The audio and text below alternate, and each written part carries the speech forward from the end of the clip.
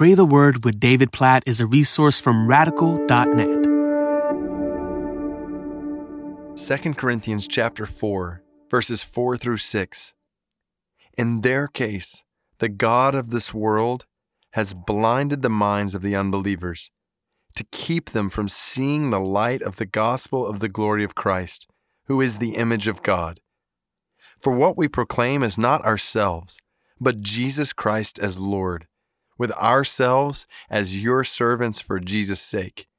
For God, who said, "Let light shine out of darkness," has shone in our hearts to give the light of the knowledge of the glory of God in the face of Jesus Christ. I love the picture we have in these 3 verses.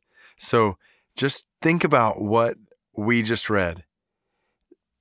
Verse 4 in 2 Corinthians chapter 4 talks about the God of this world is blinding the minds of unbelievers to keep them from seeing the light of the gospel of the glory of Christ.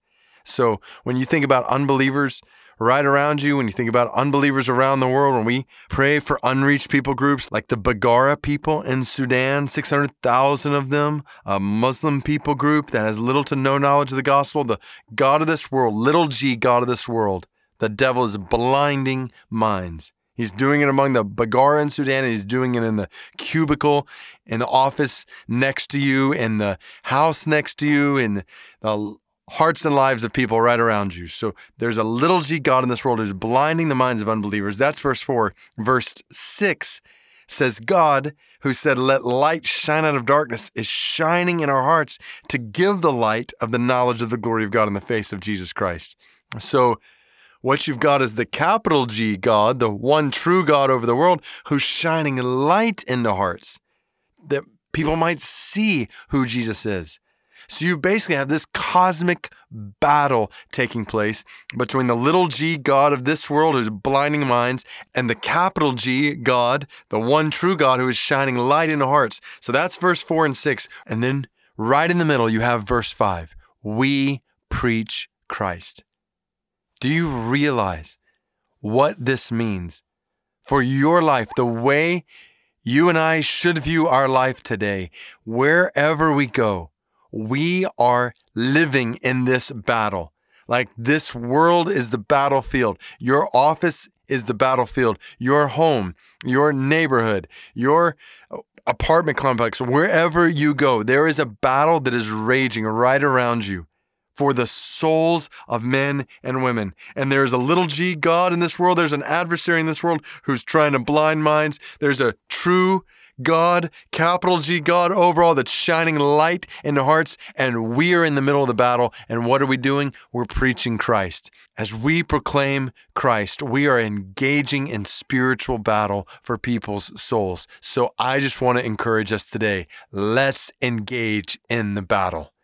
Let's not ignore the battle. So often in our Christian lives, we can live day by day ignoring the battle, not saying anything about who Jesus is and what Jesus has done so that people can be saved from their sins and have eternal life with God.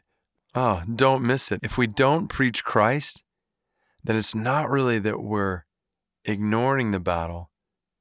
We're actually contributing to what the adversary is doing by blinding minds. He is working to keep them from the gospel. The adversary, little g God in this world, is working hard to keep people from hearing, from seeing the light of the glory of Christ. And if we don't preach Christ, if we don't share Christ, then we too are keeping people from hearing and seeing the glory and the beauty and the love and the grace of Christ. Oh God, please help us not to be silent with the gospel today.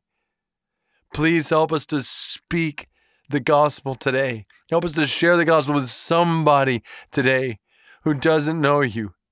And God, as we do, we pray that you would shine light into hearts. And as we share the gospel, we pray that you would open eyes, open hearts to believe, to see Jesus for who he is. God, we pray for that supernatural work to happen today. God, please take the blinders off. Open eyes that people might see Jesus, see how much he loves them. Receive his grace in their lives. Ask him to forgive them of their sins. God, please help us to share this gospel today, to preach Christ, and please cause our proclamation of this gospel, our sharing of this gospel to have an effect in somebody's life today for all of eternity. God, help us to engage in this battle today. And we pray for this battle among the Baggara in Sudan. Please, oh God, raise up laborers who will go and proclaim the gospel to the Baggara in Sudan, that they might see the light of your glory in the face of Jesus. God, please help us to engage in this battle right where we live and wherever you might lead. In Jesus' name we pray. Amen.